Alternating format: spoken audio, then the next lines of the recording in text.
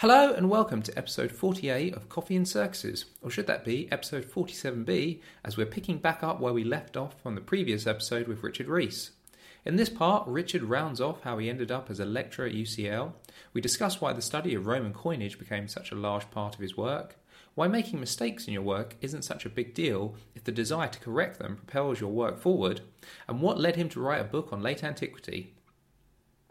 Also, Richard reflects on how his students have become prominent figures in their own right, and why he's happy that none of them sound very Reesian, if you remember that word from last week, in their work.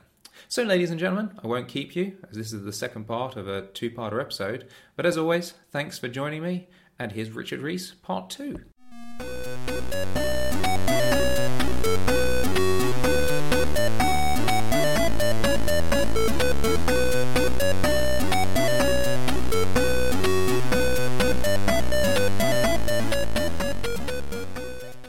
So that sorted getting into Oxford and so on.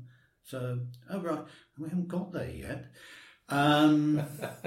So the thesis was done, and then John Kent from the British Museum used to go to the Institute of Archaeology and do a short course on coins. Went off to the States for a year, and just nonchalantly said to Donald Strong, "Oh, Richard will come and do that." So he came and did that, and Donald took me into his room afterwards and produced a glass of sherry and said, "Mark and I are finding it quite difficult keeping everything going, and we think there might be a job coming up in the near future, and we'd quite like you to apply for it, with all the other people as well." That was that. Wow, jeez. That was a run-through of who's who of Roman British archaeology. That was incredible. There's so much of that, though, that I think is, I suppose, in many walks of life, but particularly as I found in archaeology, you, to some degree, make your own luck. Because a lot of that was about you going out and actually doing your own work under your own onus. And then, as you say, the fact that you went and did the dig and you had to be in that situation to actually meet the person that then funded the PhD. If you hadn't been taking yourself out there to do the dig, you wouldn't have met him. And sometimes it feels like being in the right place at the right time, but so much of that I know is also just going out there and making the effort to actually do a lot of things, just trying to get involved with local societies, keeping in sort of digging, spend some time working commercial work, trying to go to as many talks as I can or conferences just to meet people, but just getting to know people and just making the effort a lot of the time, I think, is something that I think particularly I found in archaeology people value, that if you're just willing to make effort as a baseline, that people see that, and then I say it then puts you into those positions when they know you,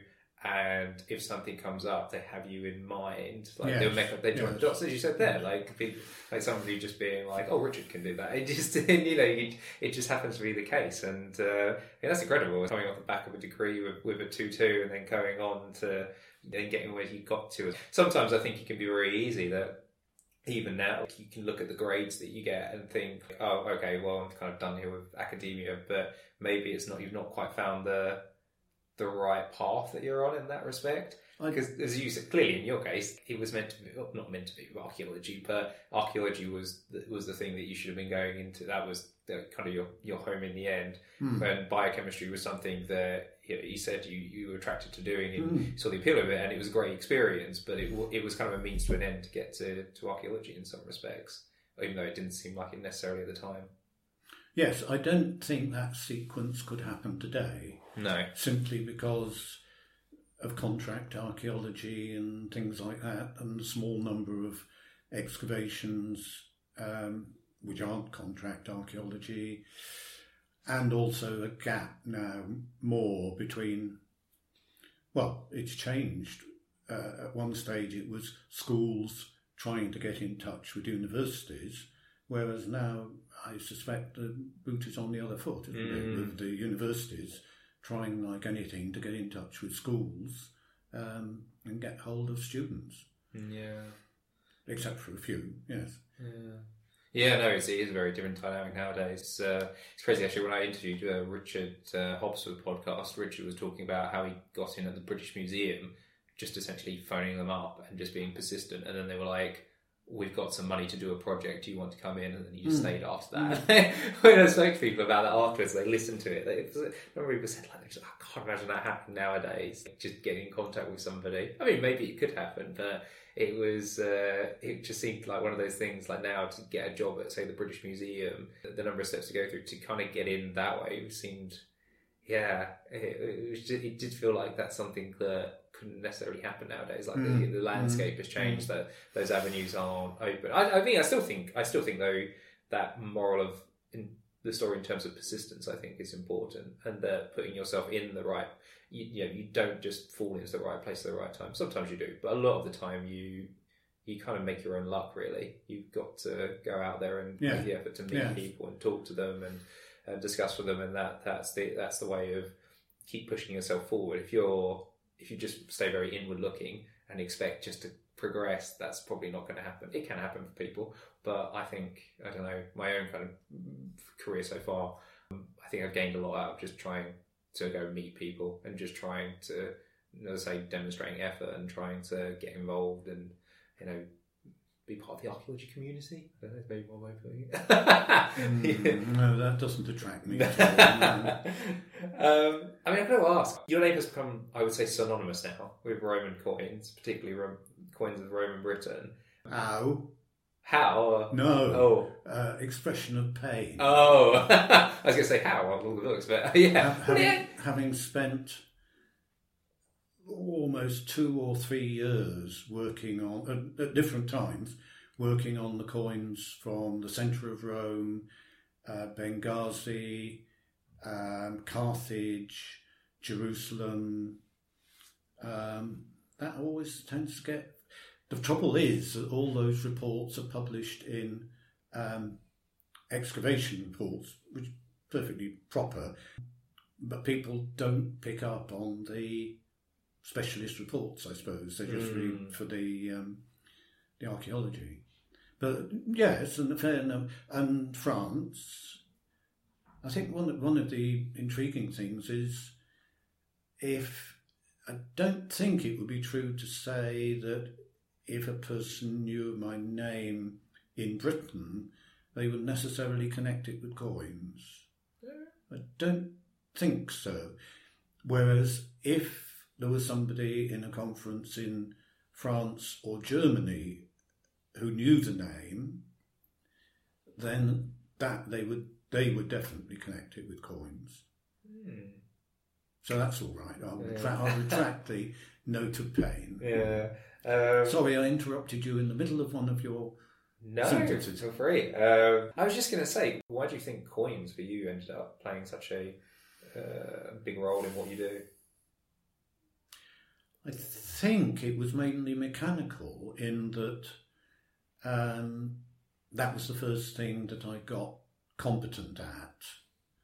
So there was a mechanical element in it. If somebody produced a collection of coins, I could simply work through them and identify them. Yeah, great. And then, since they'd come from different places in Britain, no, I'm jumping ahead. Barry Cunliffe was given Richborough, the remains of Richborough, as it were, to edit and get into print, because Bush Fox was never able to, through ill health, was never able to finish it off. So Barry gave me the coin lists, which were excellent coin lists, but needed updating and references and do something with it, sort of thing. So in Richborough, was it Richborough 5 that Cunliffe edited? Or was it 4? Can't remember. In the final Richborough volume, I did the coins and I produced a histogram and made a classic mistake, which I suppose was very helpful, in fact. I drew the histogram. I said there's a lot of coins at that date, therefore the fort is flourishing. There's none there, or very few. It's in the doldrums. springs up again in the 270s, 260s, 270s, which fitted because there's the Earth Fort of that date, gets in the doldrums again, and then really goes berserk in the later 4th century, which fits in with the Stone Fort. So it happened that the histogram was interpretable in terms of the archaeology of the site. That was great luck. But then I started gathering together the coins which I'd done from various places, because people were constantly sending them in.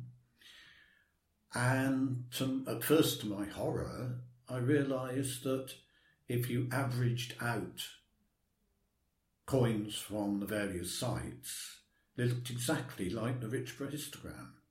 Mm. And it just isn't true that everywhere is going great guns in 260, 270, and great guns in Constantine, mid-Constantine. It's simply that there were more coins lost everywhere in Britain. So that mistake, it was great to be able to sort. I spotted that mistake before anybody else did, luckily. That could have been really embarrassing. But then that automatically led on to, okay, I've got enough stuff on Britain. What's it like in France? Well, at that stage, you just couldn't do the comparison because there were so few coin lists published. Even when I went over there and went into the Bibliothèque Nationale to see the one or two people who the British Museum knew of, they only knew the people in the Bibliothèque Nationale in Paris. And I said, right, great to meet you and all the rest of it. Where do I go next? And I was met with shrugged shoulders, and we haven't the faintest idea. You'll just have to go out and go to Roman towns and see if they've got Roman coins. So I did. And Richmond came in useful here. No, it was earlier, sorry.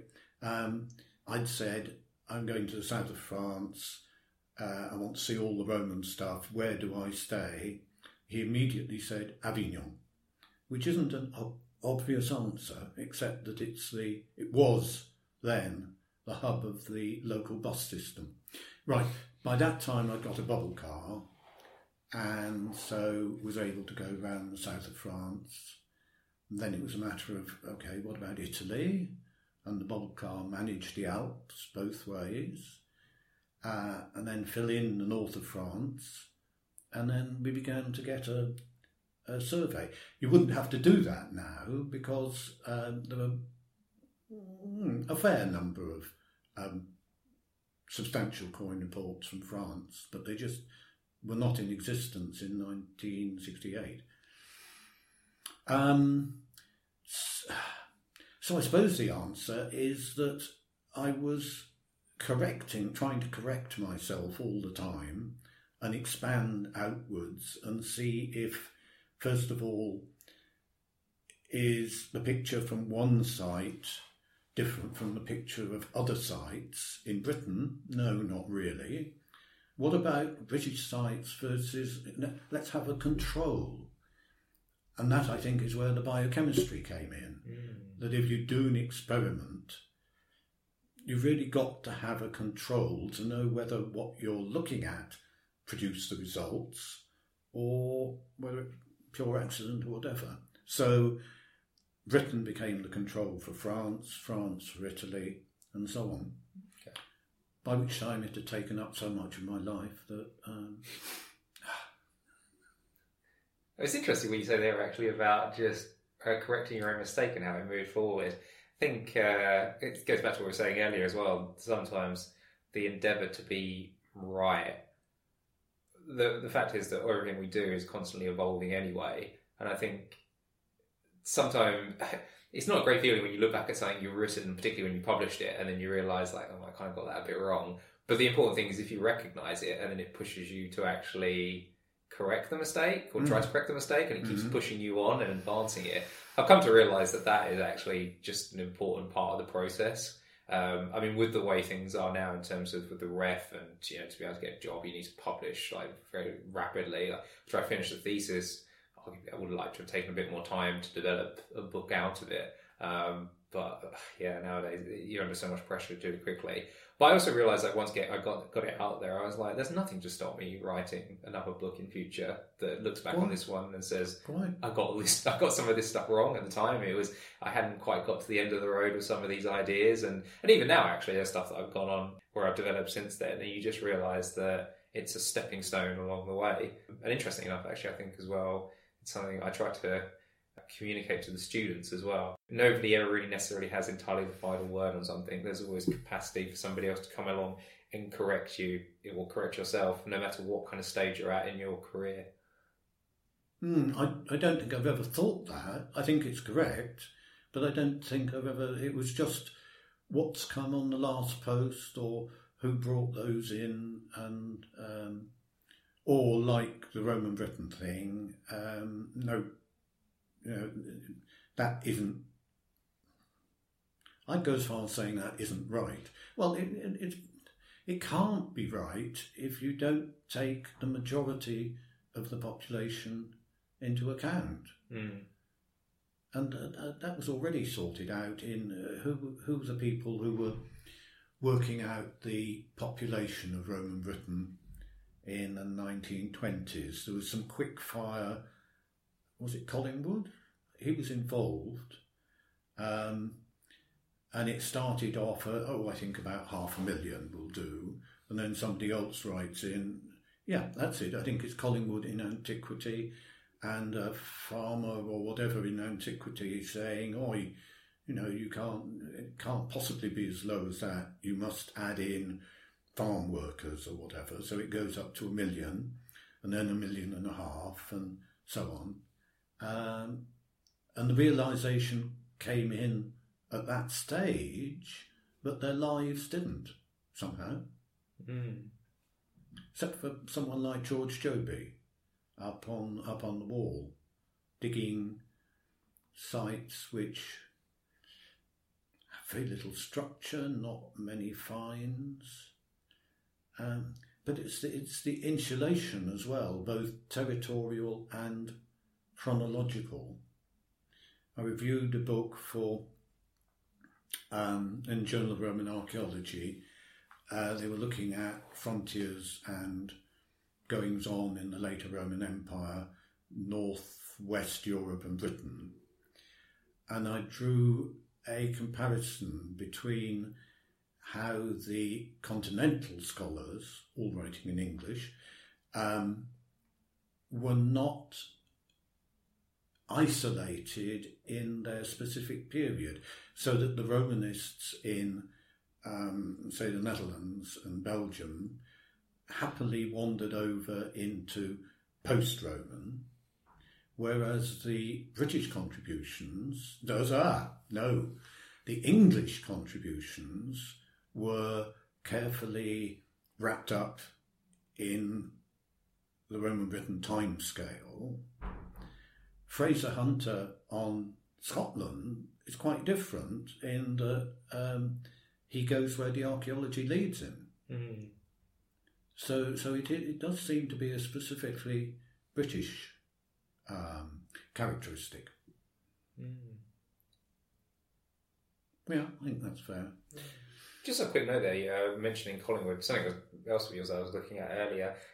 You quoted Collingwood, but I think you quoted him in terms of one of his papers from metaphysics.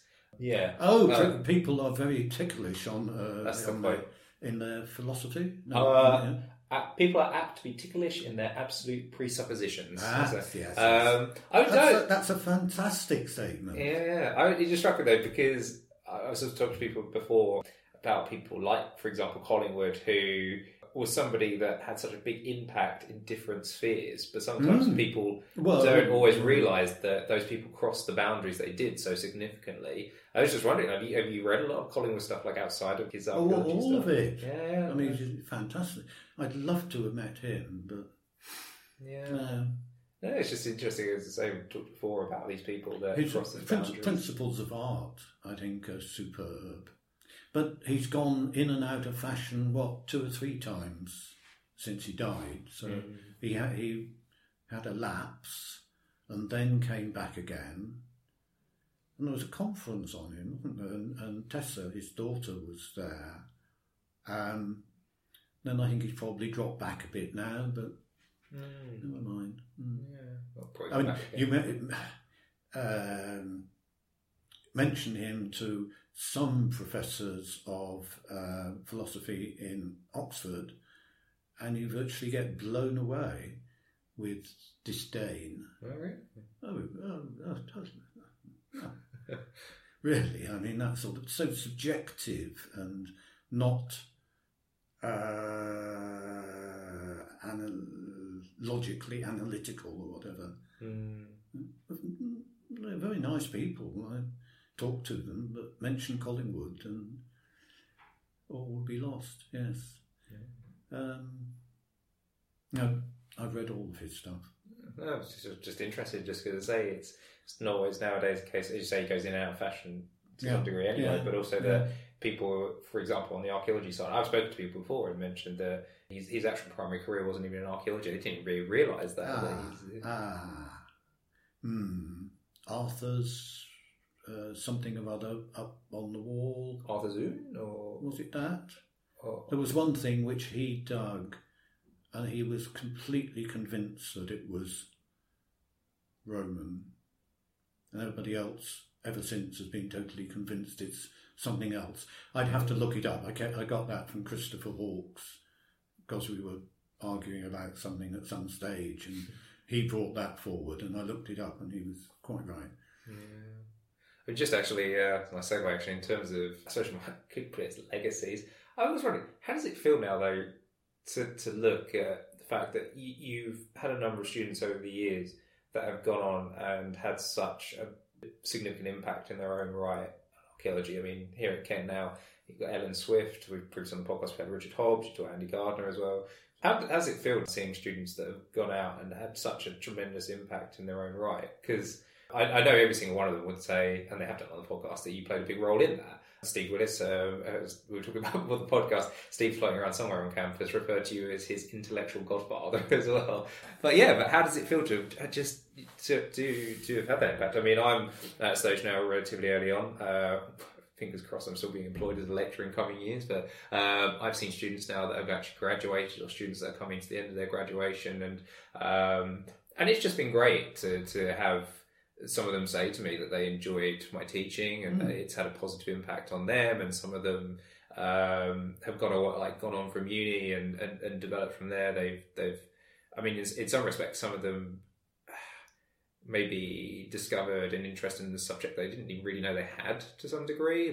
Or through feedback or whatever, it's giving them a sense of like, oh, I can do this. And there is a very satisfying feeling of having had that impact. In some respects, I found even more so than some of the archaeological work or whatever that I actually produced. But I was wondering, from your perspective, having seen your students go on and have been so successful, how does that feel to you to have played a role in that?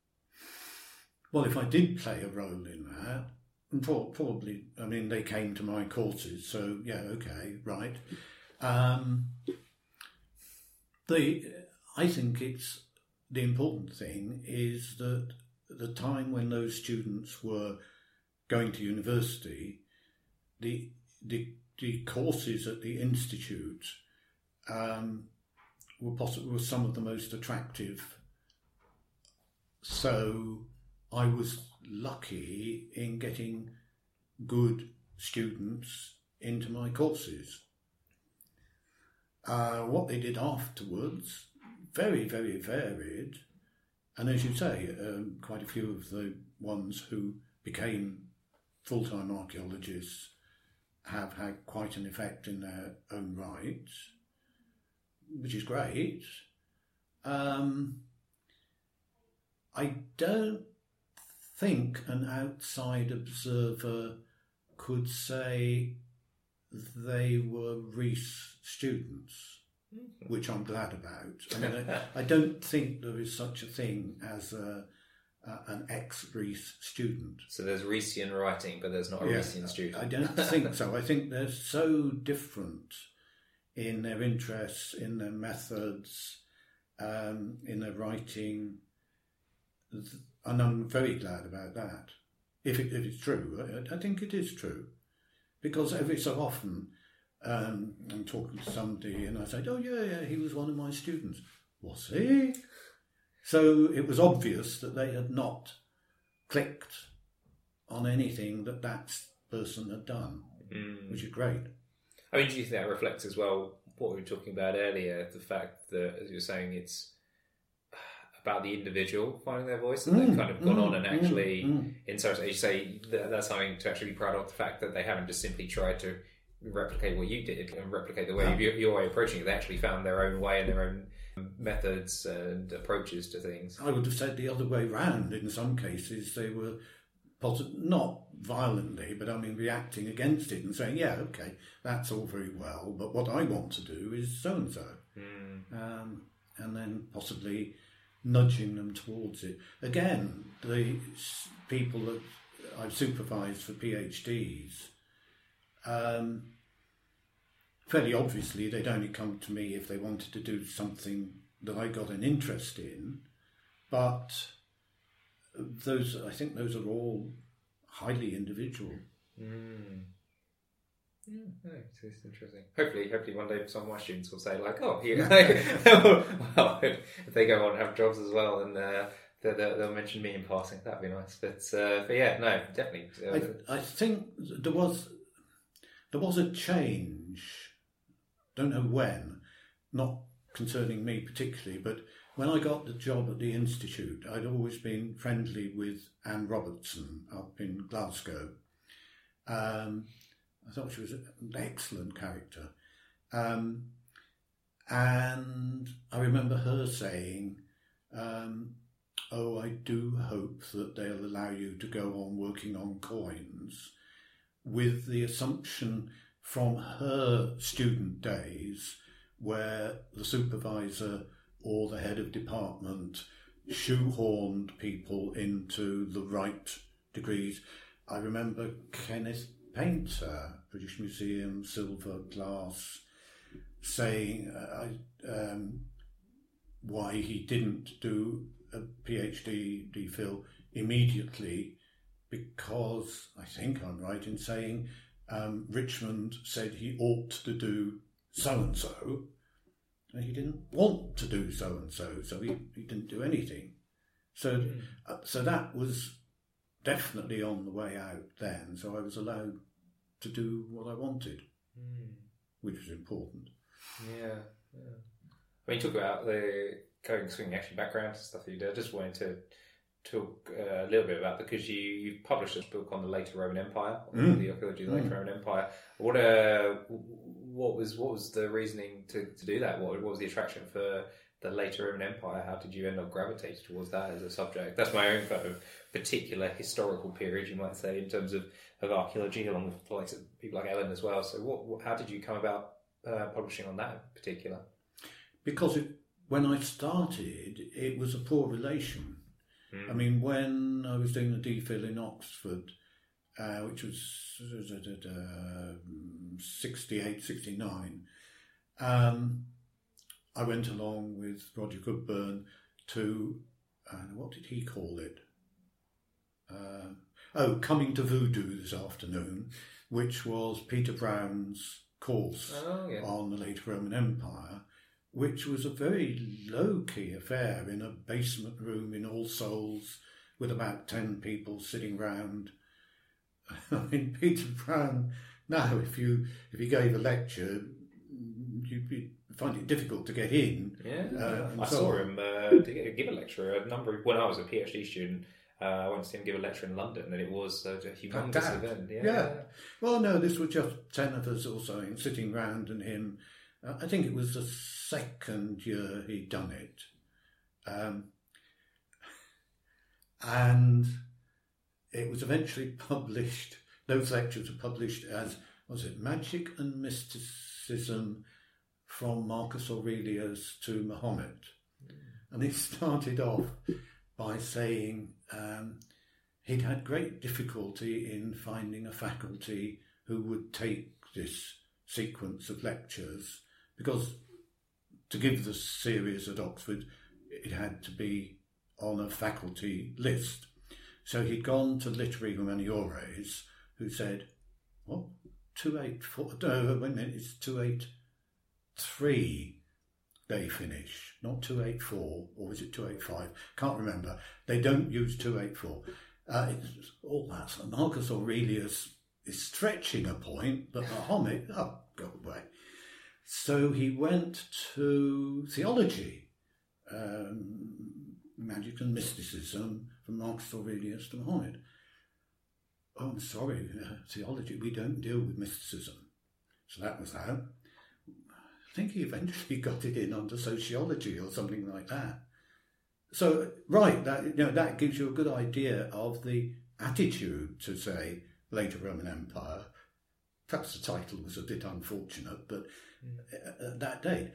So that was the first course, apart from coins, that I did at the Institute, because it was a poor relation.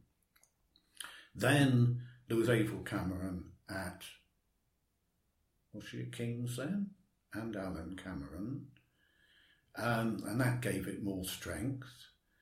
And the pictures are so much nicer. I mean, compare, well, there's colour. Yeah. What colour have you got in the Empire before the 4th century? Well, colour that survives, I guess, at least anyway. Well, I mean, like sculpture, obviously brightly coloured, but... It isn't now. No, well, that's the thing. If you want coloured pictures, you've got to go to those late illuminated manuscripts. Yeah. Well, that's the thing. I find late antiquity fascinating period. It's what I've gravitated towards. As I say, I think part of that is due to I was raised in a Catholic background, so going to church, hearing Latin, that sort of thing, the ceremony, etc., all kind of rang a bell for me, and that's carried on. But just generally speaking, I find it a fascinating period. And you say the imagery of the whole period, like when you see the tetrarchs in porphyry as well, I find those images so striking. And I was looking at I was going to give a copy of Later Roman Empire to someone, and I thought I'd better just have a look at it. And I was reading through. I realised that people wouldn't necessarily have a religious background, so there's a glossary at the end. I was reading through that. I rather like that. It's Christianity in 3 or 4 pages, and all the problems of. But, oh yes, right. One of my past students made a ecclesiastical error in something, and I pulled him up about that. And he said, people don't know about that nowadays. I was complaining about that to another person I taught at school, in fact. So it'd be 1960s. He went on to be a teacher of history. I was complaining about this slight error. And he looked at me and he said, well, when you get asked in history lessons, you're doing the Reformation, so you're doing Protestants and Catholics. Oh, that's impossible. You start off and say, well, they're branches of Christianity. But please, sir, what's Christianity? And that was the 1960s. So it does need synopsis in the back. Yeah, well, that's the thing. Like sometimes with that stuff, people can just take it for granted that people will know what that stuff is, and actually a lot of people don't. A majority won't now. Although there were always, it was interesting, there were probably more students at the Institute from a home religious background than not, which was interesting. So you always had to be careful. At one stage in the later Roman Empire phrased it wrongly and said something like, you'll never understand it unless you, I didn't say are a Christian, but it must have implied that. And a very orthodox Jew sort of said, do you mean that? Because if so, I can't take the course. So there were people, Yes, you've got to be careful. Yeah. Well, I mean, even just today, I was, funny enough, actually, rather fittingly, I've been teaching also about coins this week. Good. I was mentioning in that about the render under Caesar, the image on the coin, passage in the Bible. And when I brought it up, you realise just how many people are sat there actually with blank faces. So many people just wouldn't have come across it at that point. There's no reason, I suppose, if you've not come from any sort of Christian background, then why would you necessarily, unless, I don't know, you call it in a film or something like that. You know, that's an example of it. Life of Brian, yeah. Yeah. I usually round off by asking people about the progression of the subject and where they'd like to see it go in future. I mean, when you're looking at the study of Roman archaeology now, are there any kind of aspects of it that strike you where you think somebody really needs to look into that, or that's something where we've got to really push to challenge the notions that we have on it? I mean, we talked earlier about the approaches to Roman Britain, but are there any other things that you sit there and think, that's something that needs looking at? Or in just generally, like the way the subject works, are there things where you like, that'd be better if it changed? The whole thing, yes. No, I think I'm resigned now. It's the conviction is growing that it's implanted so early that all you can do is niggle away at rather small elements and not expect them ever to be welded into the general population's picture. Do you think archaeology, from when you started it to where it is now, I mean, we talked about this already, do you think it's a drastically different subject, or do you think it's, I mean, in the way it works, I mean, obviously what archaeology is kind of still the same thing, but do you think the world of archaeology, particularly in Britain, has transformed? Oh, that's, yes. I mean, that's the fault of contract archaeology. And my main objection to contract archaeology is that they never get down to the bottom of the trenches because they're being told to, as it were, sterilise it down to 1 metre or something like that, get rid of anything down to 1 metre. And it drives me up the wall to go round looking in trenches and saying, well, yes, but how far down is natural and what's between the bottom of your trench and natural and so on. And no, we can't do that. And that, I think, is disastrous. Contract archaeology means it's not research. I think almost. Well, I mean, Richard Bradley's done a terrific job going round the grey literature and picking out the important points in the prehistoric stuff.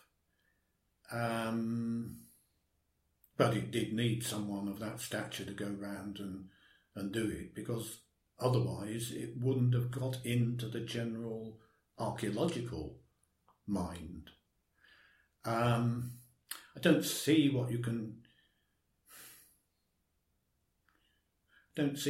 do about that, because I suppose it is. No, it isn't better. I was going to say, I suppose it is better that sites should be excavated before they are destroyed. Sorry, all sites should be excavated before they are destroyed. No. Let's do absolutely minimal trenches with a JCB, perhaps, on every site. Pick a small number and make the developers of all the sites pay for the proper excavation of a small number. Impossible. But, I mean, that's the only way I could see forward. Yeah. Mind you, it would mean that a large number of archaeological units would go out of business. Sad. Yeah, well, I think generally speaking, the model we have for commercial archaeology in this country needs some serious reworking in various ways. Oh, the archaeology, the excavation is excellent. The archaeology leaves a lot to be desired because of the difference between competent excavation, more than competent excavation, and turning it into archaeology. Yeah. Just on a side note to that, I think there's some good stuff being done in terms of when you mentioned the grey literature. There's the Roman Rural Settlement Project, or via the ADS, where you can access a lot of that stuff online. You've reminded me of my unfavourite quotation. Somebody that I've read in the last 6 months, who I think I honestly can't remember the name, was possibly reviewing or had just read the Rural Settlement volume. Okay. And said one of the major points about it was that it clearly demonstrated that the Roman villa was not the major unit in the Roman countryside. Well, how can anyone in their right minds ever have thought that the Roman villa was the major unit? And that's in the last 6 months. I just meant in terms of if you go onto their website, it's a good database basically. In terms it's of wonderful. Yes. No, what I'm going into an opposite of ecstasies about is that somebody should ever have thought that the Roman villa was the major type site in the countryside. We're back to the beginning. You teach Roman Britain as Roman towns, Roman villas, and Hadrian's Wall. That was great. That's where his background. A complete circle, at which I think it's time to. Yeah, no, yes. Absolutely. Well, thank you very much for doing this.